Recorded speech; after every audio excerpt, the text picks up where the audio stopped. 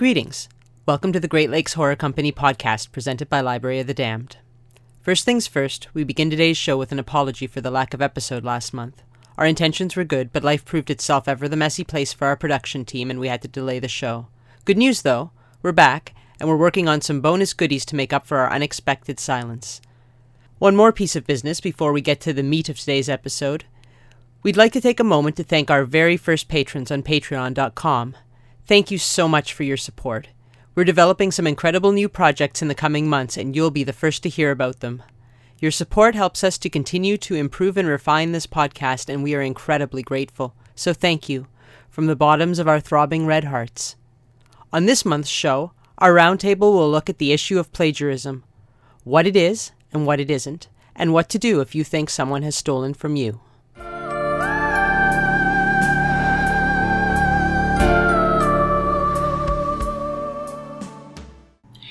In today's roundtable, we will be examining the idea of plagiarism. I'm your host, Sephra Jerome. What is plagiarism? What are the consequences? What is the legal word about it all? In writing, there are only so many words to use, so many ideas and so many plots. There are bound to be overlap. What is homage? What is an accident? What is theft? In literary history, there are dozens of examples of plagiarism. Some are intentional, some are likely the result of cryptomnesia, or forgetting what has been previously read. There was that incident with Helen Keller. She was one of my heroes when I was young. I had a couple of books about her and Florence Nightingale and a couple of other people. I knew all about her. I thought it was cool that she was a writer, since I wanted to be one as well when I grew up. I figured if someone who was deaf, dumb, and blind could write a book as both a child and an adult, I might be able to as well. At any rate, when she was 11, she wrote a fictional fantasy book called The Frost King. It turned out to be exactly like a book, The Frost Fairies by Margaret Canby. At first, everyone denied that Helen had ever read the book, but then it was discovered at a friend's house where she had spent a few days. Helen didn't remember reading the book, but it was a big trauma at the time. Mark Twain was a big defender for her. He claimed that it was easy for writers to have cryptomnesia, and he has it too sometimes. Of course, the horror community itself has a lot of plagiarism cases. I'll share one before we begin the roundtable. It's very easy to Google this case. It took me 2 seconds, so I don't feel like I'm speaking out of turn to discuss this case. But I will not name names. There was a pair of sisters who wrote under the name of one author, who scored what I believe was a 3-book deal with a horror house. They were the envy of all of us up-and-comers who frequented horror conventions back then in the 80s. These ladies were perched for fame and fortune. They were beautiful, funny, approachable, as their work hit a nerve with the public, and they were instant successes. And then the hammer fell. Apparently, 2 of their books lifted heavily from a very famous novel. They had done plagiarism in reverse. A horror fan had noticed the similarities between the 2 books, and soon the very famous author was in the loop. The ladies' careers crashed and burned, and I heard their relationship was never the same again. One of the sisters completely disappeared from the horror community. I believe the other one still writes, under a pen name, of course. So I guess the lesson with that one is, if you're going to steal from work better than yours, don't do it from a book on the bestseller list. Anyway, now I want to turn it over to Monica and Danon. So first I'll have you introduce yourselves. Monica? Hello, I'm Monica S. Kubler. I'm a contributing editor of Rue Morgue magazine and the author of the online serial The Blood Magic Saga. Hello, I'm Danon Haas. I'm a publisher, lawyer, horror writer, both short stories and screenplays. Welcome. Well, we know plagiarism is the act of passing off someone else's work as our own. Where's the line? And is there a difference between the legal line and the moral line? Monica, would you like to answer first? I don't know. The line for me is pretty simple. You just don't do it. You don't take something that someone else has created and say that it's yours. That's basic, like, stuff you learned in kindergarten. No stealing. And Danon, and you can give us the official legal insight into all of this. Sure. I agree with Monica. In terms of the moral and legal line, in a sense there is. Plagiarism is actually not a legal term. So if you...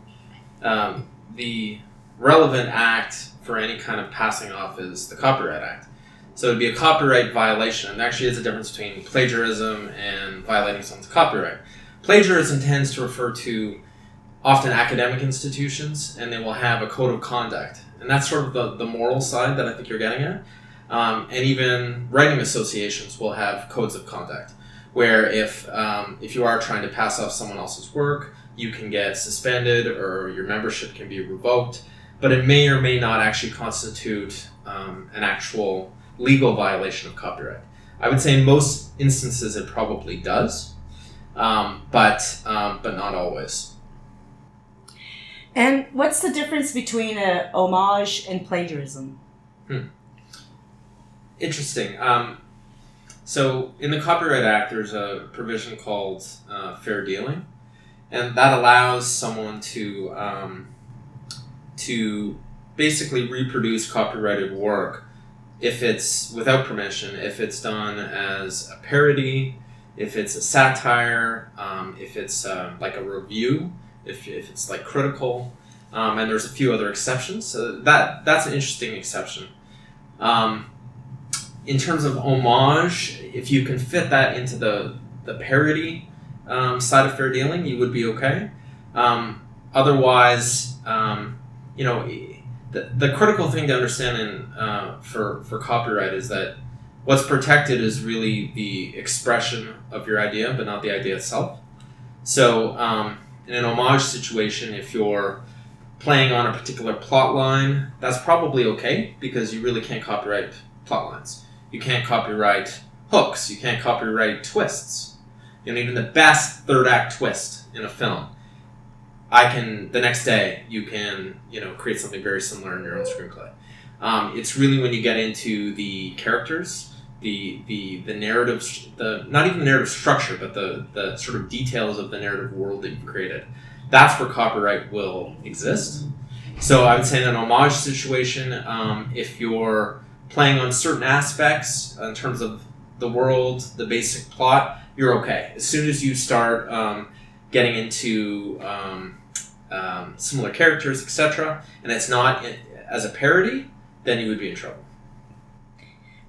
So just to go over to music for a minute, I was reading how Weird Al, I think we all know Weird Al, does ask permission from the artists that he parodies to avoid lawsuits and such. But would he be able to do those parodies without asking permission? Could they sue him? Because, he does use the same music, but he puts his own words in, but he is doing an homage because we all, it's for everyone's enjoyment because he likes that artist and, makes a funny song. Yeah. Would he have to ask permission? I think he could probably fit under the parody provision, but asking permission is always better. And I know with him is that he likes to actually involve them in some way because it actually enhances the product. Mm-hmm. But I would say with something like that, that's so obviously a parody that he could get away with it probably without asking permission. But you still need to acknowledge source, right? So that I think that's one of the through lines here is that no matter what you do, even if you don't have to ask permission, you can never pretend it's your own. You always have to say who actually did it. It's just whether you have to actually get the copyright holder to permit you to do it. Great. And so moving on to another thought, how has the internet changed the face of plagiarism? I think it's a lot more rampant now because with the advent of everything digital, and if we're talking about books, ebooks, where there's essentially digital text, it's just easier for someone to take a chunk of text, put a new cover on it, maybe change a couple characters' names, and then slap it up on Amazon for sale, and it'll take a while for the bots or the author's fans or whatever to find it because how many hundreds of new books are hitting Amazon every day? And I think you also run in with the internet to what happened with me and my serial, which was it was lifted wholesale from Wattpad or one of the other sites that it was on. And this writer took everything, took the cover, took the story, and started re-serializing it on another serial fiction site under her username, and was basically, I guess, going to interact with fans as if she was me because my name was still on the cover. So I'm going to guess she was a teenager. Maybe she enjoyed the work. I'm going to give some benefit of doubt here because it doesn't seem like a very grown-up theft.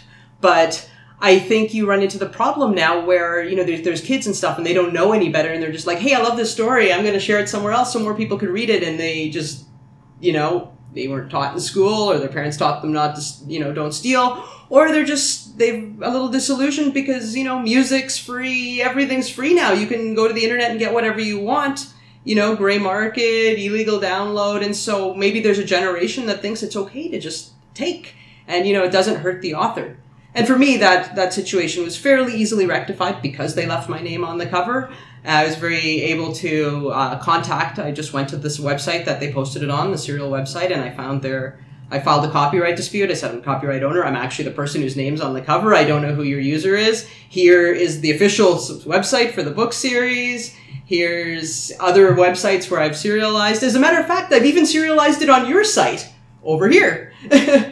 That was the other thing the person had done. They put it on a site where it already existed, which was really weird. But so you knew it was a teenager. But I would say at the same time, it makes it easier. The internet and, digital technology makes it easier to steal, but it also makes it easier to get the stealing dealt with, at least from my personal experience. Yeah, I completely agree. I think it's endemic to the digital world, this idea that you don't have to pay for content and that people don't really own content and everything's free, And that's sort of the way that, people of generations are taught now, is not to have the same respect for digital content that they would print content. No one, if someone were to reproduce whole chunks of a book and publish it under their name, everyone would agree that that's theft and everyone would feel bad about it. But somehow when you're in the digital world, people feel like the gloves are off, that you can freewheel and that no one really owns anything. And that's why we have such a piracy problem and generally a lack of respect for law when it comes to anything digital. Well, then I guess for more writerly advice, many new authors think that people are going to steal their work. I mean, I can't tell you how many times I've been to conventions and a new author will come up and they want to show me something they're working on, but they're covering the page, but telling me, but not telling me because they think I'm going to steal it. I'll never forget one guy showing me this book of comics. He's like, look at my drawings, but don't look, she'll steal them. And I'm like, what is happening here? I don't want your stuff, man. And I think new authors have to realize that we don't want your stuff. Most of us don't. Maybe those sisters do, but everyone else, we don't. We have enough ideas in our heads that our brains are too crowded and we don't need your stuff. But for new authors that are paranoid, these days it's pretty easy to prove that you wrote something. And, we have computers and timestamps and such. Back in the old days, they used to tell you to mail yourself a copy of your work and don't open the envelope. And then when you go to court, you open the envelope and there's your work. But these days, I think you can protect your copyright easier and better. So what do you guys suggest that new writers do? Do they need to register their work? How do they know they have copyright? How do they know that, if someone steals their stuff from their floppy disk in the night, that they have recourse? Before we get to that, I'm going to say for the most part, people who are already professionals in the industry are not going to scoop your work if you show it to a potential author you'd like to illustrate for or an editor you'd like to work with. Because, now we haven't named names in this interview, but we all have heard these big plagiarism cases, both in fiction and in horror journalism and elsewhere. And once your name gets tied to one of them, it's really hard to unstick yourself from that. So most people who are working professionals know that, and there's no way they're going to get their fingers sticky with plagiarism. So I do think that you should protect your work, and I do think that there are places where your work might get stolen, like putting it out on Amazon or on the internet. But I don't think that for new authors that showing somebody in the industry at the con is your biggest concern. Your biggest concern is what's happening out on the weird wide web, because it's still a bit of the Wild West out there. And I'm sure Damon's about to tell us how best to protect your work in 2017. Sure. Well, legally, one gets copyright in their work at the moment of expression. So as soon as you write those words, or like this podcast, if we're saying those words, it's ours. We own them at this point. So copyright is created, and nothing else after that is actually required legally. So you can register your work with Copyright Office. You can use the little copyright symbol. They're not necessary. They're not legally required, but I think they're a good idea. Just only, basically it allows you to prove that the work is yours easier. That's the value, is that you're kind of putting the world on notice, this is my work, but legally you don't have to do anything. All you have to do is write, and it's yours. In terms of, people being paranoid that people are going to steal their ideas, I'm kind of two minds on that. I think it depends on what you're writing.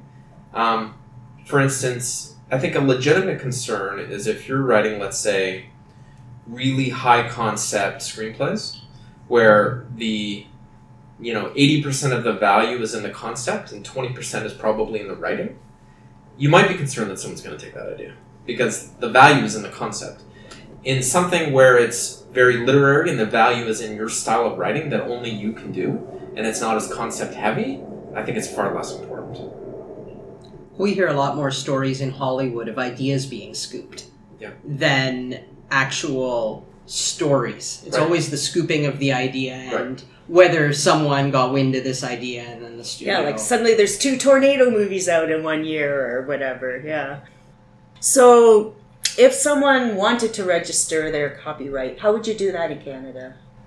So you go down to the Copyright Office, you pay, I think it's $75, fill out a form, you get a number, and then you put that number on your work. I did that with my first few screenplays and then realized it was a bit silly and I didn't have to continue. But it's something that you can do. It's sort of an extra measure. But otherwise, you use the copyright symbol. You make it clear that it's yours. That's really all that's required. I was thinking you say pay the $75 for copyright. It's like, do we even get paid that for our stories? Exactly. Ah, yes, that's the bitter horror writer speaking. Okay, and so I know for me, I'm a big Who fan. Most of my book titles are Who song titles. My old editor, Don Doria, said that if anyone ever did a deep dive into my career, that they could have a whole, thesis for a university paper about the Who. So I like to use songs, and because I'm always afraid of being sued for copyright for my favorite artists, I just will say, Highway to Hell was playing in the background. I won't say the lyrics. But what is fair use for song lyrics in a book? Is it like one line, or do you just say that song was playing, or what would be considered the line between plagiarism and, hey, I want people to know they're playing that song, but I can't write it out because it's illegal? I think it's the line that you're drawing in your work, actually. Titles generally are considered okay. If you start writing actual lyrics, you could actually get into trouble. Mm. So at that point, you should seek permission.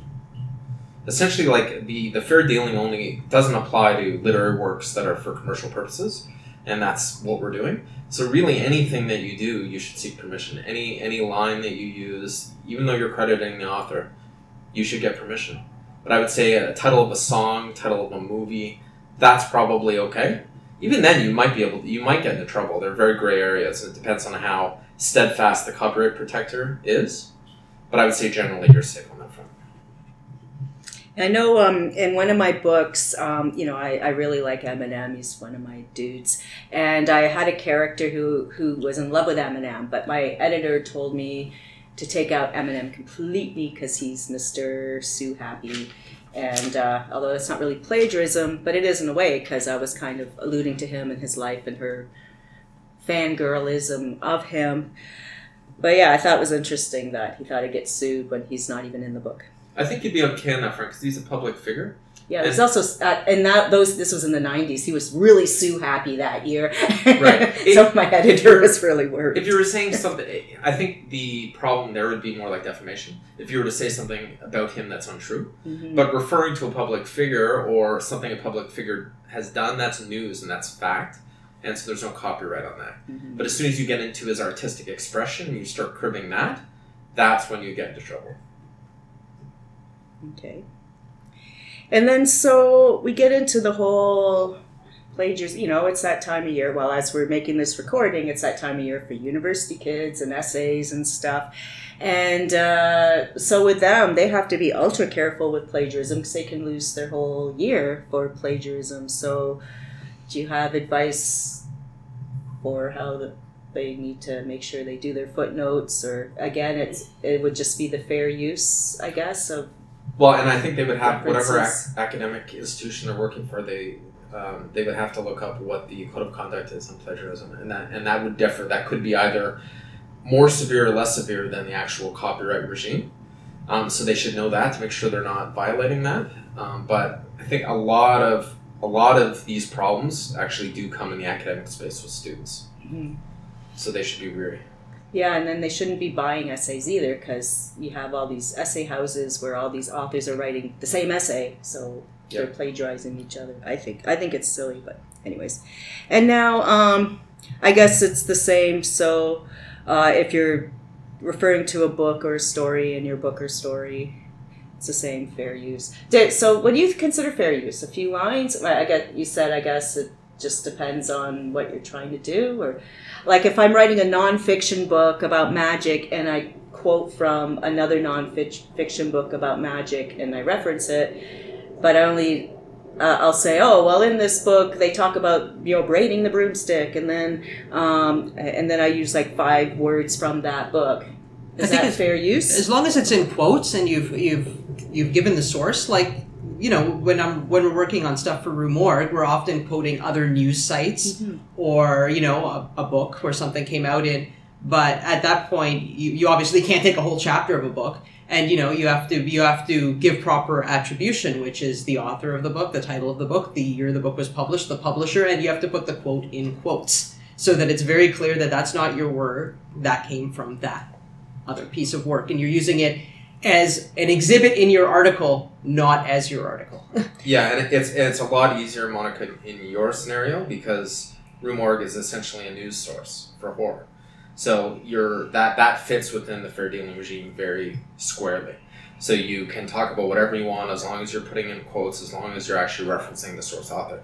If you're doing it in a story, in a literary story, a narrative, that's where it gets a lot more difficult, because you're not going to fall under the fair dealing regime at all. So then you have to be very careful. And, there's some cases in the States that are interesting where people would quote, they would think there was this general understanding that, well, you can quote one little line from something and that's fine, you don't need permission. But they found that even sometimes just a few words, there's copyright in it, especially if it's absolutely critical or key to the association the public has with that artist. So, for instance, there was a case dealing with E.T. Phone Home, right? People thought, well, that's a few words. Why can I not use that in my advertising campaign or something like this without permission? But that's so critical to that movie. Or another one was James Brown with I Feel Good, right? Someone was sampling that in the song. And it's 3 words. But again, that's the first thing you think of when you think of James Brown. So that's like part of his essence. And it's copyrightable. If it was another 3 words that James Brown said that is not so directly associated with him, you probably would have been okay, because it would have been such a small amount. So I think that's where the line. It's not necessarily volume, but it's how important the piece is.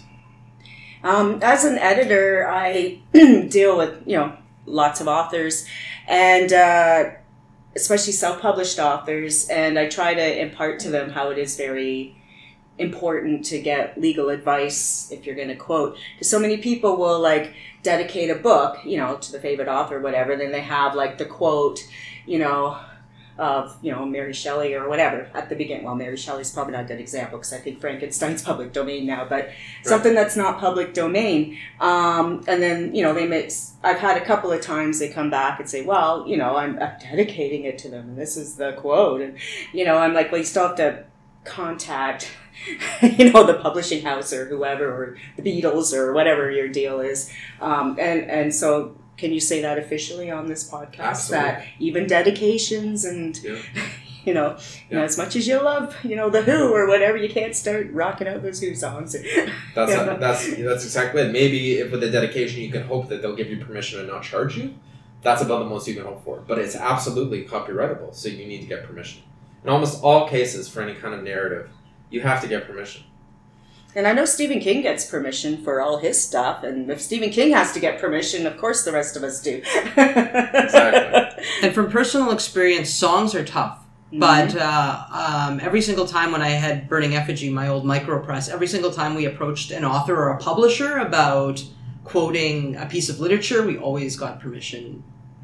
Quoting other pieces of literature was always very easy. Quoting songs, very hard. Yeah, because you got to jump through. I've never officially gotten a song quote, but I've heard other people who've gone on that ride, and it takes like years to get to the person to get the permission. That, then you pay you have to pay $800 or whatever to use the "I feel good" line or whatever, and it can again it's like, okay, you're going to pay more for that quote than you're ever going to make on that book. They've made it a little easier in Canada now because there's a copyright collective, SOCAN for Music.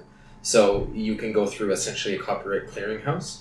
Mm-hmm. I don't know if it's... I don't know how much they charge, and I don't know how long it takes, but at least you don't have to go after the original artist. I'm not sure if that applies to American artists, though probably not. No, I didn't know we could use that for writing, because I know, like, my son, and, I've done musical theater, so we pay the license to dance or sing to the music in a theater. I didn't know SOCAN was also good for if you wanted to use a lyric, like in a dedication or just in the body of your work, I think you could go through that. Oh, okay. I did not know that. I learned something today. Yay! See, our podcasts are educational. Okay, so changing gears just slightly for kind of a last thought. What about people's lives? Can you write a story about someone, fictionalize it, and would it be plagiarism? That there have been cases where this has happened. People recognize themselves in a story or whatever. And I don't mean just a throwaway, you're angry at someone and kill them in a scene. It's like actual biographies about people. And they're like, no, I don't want that biography told, and we're shutting you down. What's the line with that? I guess that opens the whole question of what about all those unauthorized biographies? Yeah. Like, help us with this legal idea of this. Well, I would say with an unauthorized biography, if you could prove the veracity of the content, then it's news, right? You're telling it's fact. So it's not you can essentially say what you want, but you have to be able to prove that that's true, and that's the problem. It's very hard to prove, and it's a lot easier for the person who has lived their life to prove their version. So I think that's definitely a tough one. What was the first part of your question? Fictionalizing, right? Oh yeah, fictionalizing. Again, it would have to do with defamation, right? Like if you're saying, okay, I want to tell the story of, Bryan Adams, but it's completely fictionalized, then you can't call your character Bryan Adams because that's defamation, right? You would need to create a story of involving a character that is similar, maybe in some respects, and then you could get away with it. But if it's too similar, then they probably would have grounds to sue you. But it wouldn't be copyright. I know in the States, they don't have this in Canada, but in the States they actually have a protection because the States is such a celebrity-driven culture, but they will actually have a protection for personality. So your actual, your name and your character and your persona is actually intellectual property. I don't think Canada's gone quite that far, but in the States, that's the case. So any last thoughts from either of you about copyright, plagiarism, copyright, stealing stuff? Titles, plots, characters. I kind of want to throw a question out there that's a little less kind of legal and a little bit more thinking cap, which is, why do you think people plagiarize? What do you think the draw of plagiarism is for these various people who have done it and who've gotten caught spectacularly? Well, I think going back to that 80s horror example of the sisters, they very badly, because I knew them, I haven't talked to them in years, but they very badly wanted to be published like the rest of us. And, there was a couple of big houses like Leisure and Zebra and Kensington, and all these places were publishing horror, and all of the books were all very much alike. And I think with them, they wanted, like the rest of us, to just get on that bandwagon. And I think the first book they pitched I know one of their books wasn't plagiarized, and it might have been the first one. And then I think they felt the pressure of that three-book deal and had to hit those deadlines, and they thought of things they had, I don't know, I'm just speculating, I have no idea what went through their minds, but yeah, and they're like, oh, that was a cool plot point in that very famous book, let's do that. And so I think with them it was probably a mixture. I don't think they meant anything evil by it, but then we also know of some cases in the field where they just are blatantly stealing shit and putting their own names on it, and I think it's laziness. Sometimes I think they're just crazy and they just want to be that person, so they just steal it and make it their own because that's their own. They're crazy.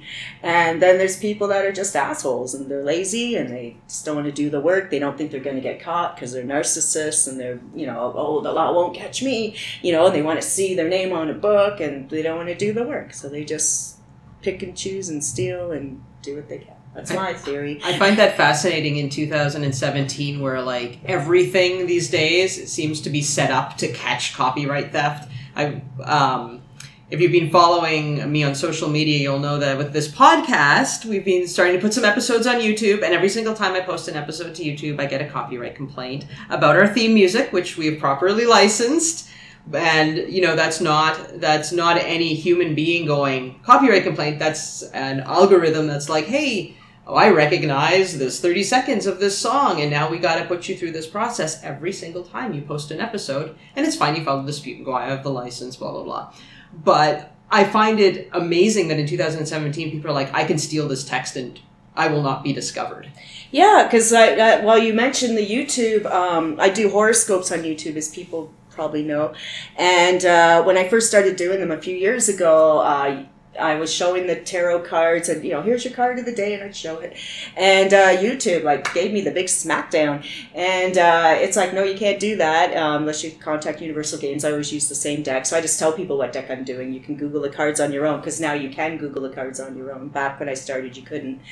And then I have to be careful what t-shirt I'm wearing. I can't be wearing any horror t-shirts or Star Wars t-shirts. I have to take all my toys off the desk because they flagged a toy, but it wasn't a Star Wars toy. It was something else they flagged. I think it was my Scrat. They flagged, my video had a Scrat in it. So and that's all they consider plagiarism or copyright. You got to be very careful. Yeah, so they're catching all this crazy crap. Oh yeah, and then I did a couple of book trailers that I did myself, with my own music and everything, and then they tried to give me the smackdown for my own book. No, I self-published this book and I own it and it's mine. So they're out there looking for us.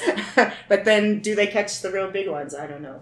It strikes me as funny that they wouldn't want a t-shirt or a piece of merchandise or something in your video, because I would think they'd want people yelling about their products on social media and see, cool people using their products, because, isn't that the best kind of advertising, best kind of word of mouth is like, oh, my friend Joe over there likes this band or likes this movie or whatever, likes this shirt. Now I got to check it out too. Yeah. But, now I just am so careful because I don't want to record a whole, half-hour tarot reading or something. And then I get the smackdown and have to do it again because I don't have time for that. Yeah, I think on that issue, there's a couple things. One is that it's a cash grab for copyright owners. They want to make as much as they can. And also there's a moral rights issue there, I think. So if you're wearing a certain shirt, like obviously, I'm sure Star Wars would be happy that you're wearing you're sure doing that podcast or that YouTube, but if you were in a white supremacist video, then they would be, horrified, right? Mm-hmm. So that's why, they need to try to protect that across the board, because they don't want to be associated with situations that don't reflect their brand properly. So that's probably why the YouTube algorithms are that way and why they're so tight. In Canada, it's actually often very frustrating for people, and people internationally look at Canada as a copyright infringer's paradise, especially on the piracy front, because essentially in Canada, people can really pirate with relative impunity. You'll get warning notices from Rogers or Bell or whatever, but that there's a line of an insulation protection between your internet service provider and the end user, so they cannot actually give the copyright holder the name of the infringer. All the copyright holder can do is say, look, this IP address has infringed, and then the internet service provider can then send a warning letter to the end user. But they can't sue you directly, and Rogers will not give the names to the copyright holders. So basically, you can just download whatever you want in Canada, and they're trying to change these loops. But Canada is by far the easiest place to pirate copyrighted content. So it's very, very frustrating for people. You shouldn't do it. Yeah, I saw that some of the guys who do Black Fawn films were talking about that on their wall the other day of that piece of equipment and how evil it is. Because in Canada, we can use it with no problem. And it's the same with ebooks too. There's ebook pirate sites where you can download almost any book imaginable. Oh, a lot of my books are there. Yeah. So it's terrible for the copyright owner. There's just no royalties. Yep. Yeah, my book, Bleeder, the first book in my series, has gotten scooped up by all sorts of crazy, dodgy places online that I'm not even going to visit, because they're the kind of places that you're going to go get a free book and get a virus. Oh, yeah. Which I've always thought is really funny, because my series is available for free, legitimately, from places that aren't going to give you a virus, so I don't even know what these people who've scooped the book and have taken it away are getting, because, it's not like they're selling something that's only available in stores. No, it's right there for you to enjoy.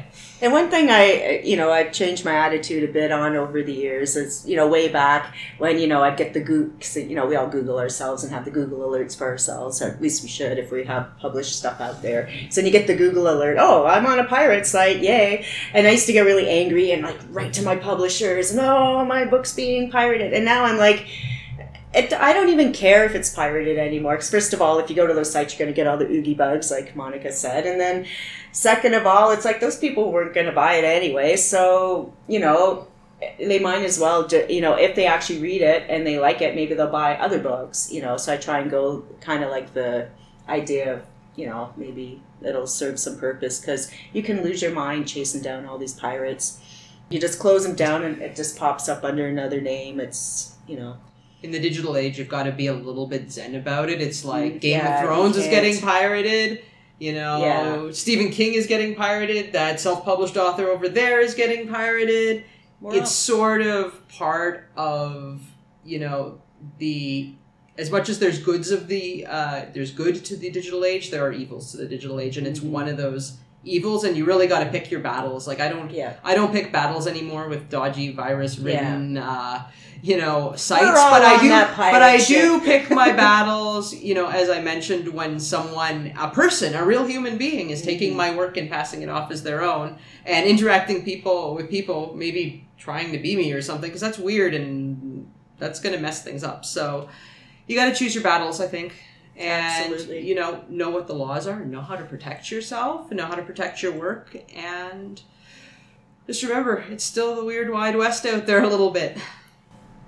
I also think in terms of why people plagiarize, I think there is that laziness and them just being an asshole, as you said. But I think there's also legitimate mistaken plagiarism. I think like when I think about writing, if I'm trying to come up with a storyline or sort of an interesting character, I often find that the first 5 ideas that come to mind are all, if I really dig in, are all ideas I've seen before. Mm-hmm. Like that's the first thing to come to mind is stuff that you already know.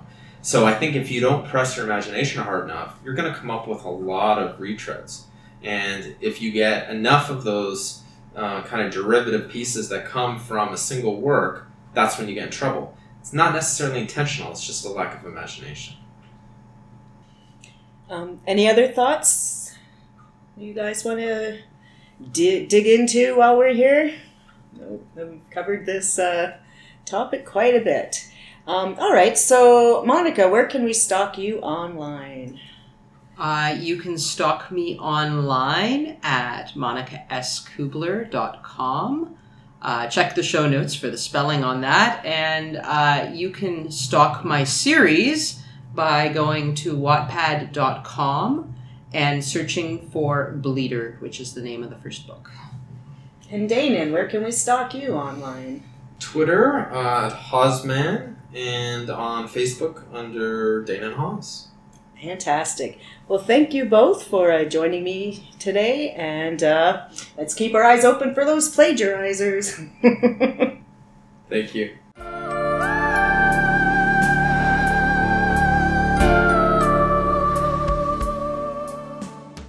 Thank you for tuning in to our special on plagiarism. Sharing is caring, but stealing is, well, you know. A huge thank you to Sefer Giron and Danon Haus, who joined me on this episode's roundtable. If you've liked what you've heard today, you can subscribe to the Great Lakes Horror Company on iTunes, Google Music, or Stitcher. And you can support the making of this podcast on Patreon at patreon.com/Library of the Damned. Also important, reviews. If you like what we do, please take a moment out of your very busy day to leave us a review. It helps more people discover the podcast. You can also find us on Facebook, just search for us by name, and on Twitter at GL Horror Podcast. If you have a question, comment, or idea for a future show, please email it to glhc@horror-writers.ca. The Great Lakes Horror Company is sponsored by libraryofthedamned.com. The show is produced by Sefer Giron, Monica S. Kubler, and Andrew Robertson. Our theme music has been provided by Leslia Kiervurst. Thanks for listening, and may all your scares be original.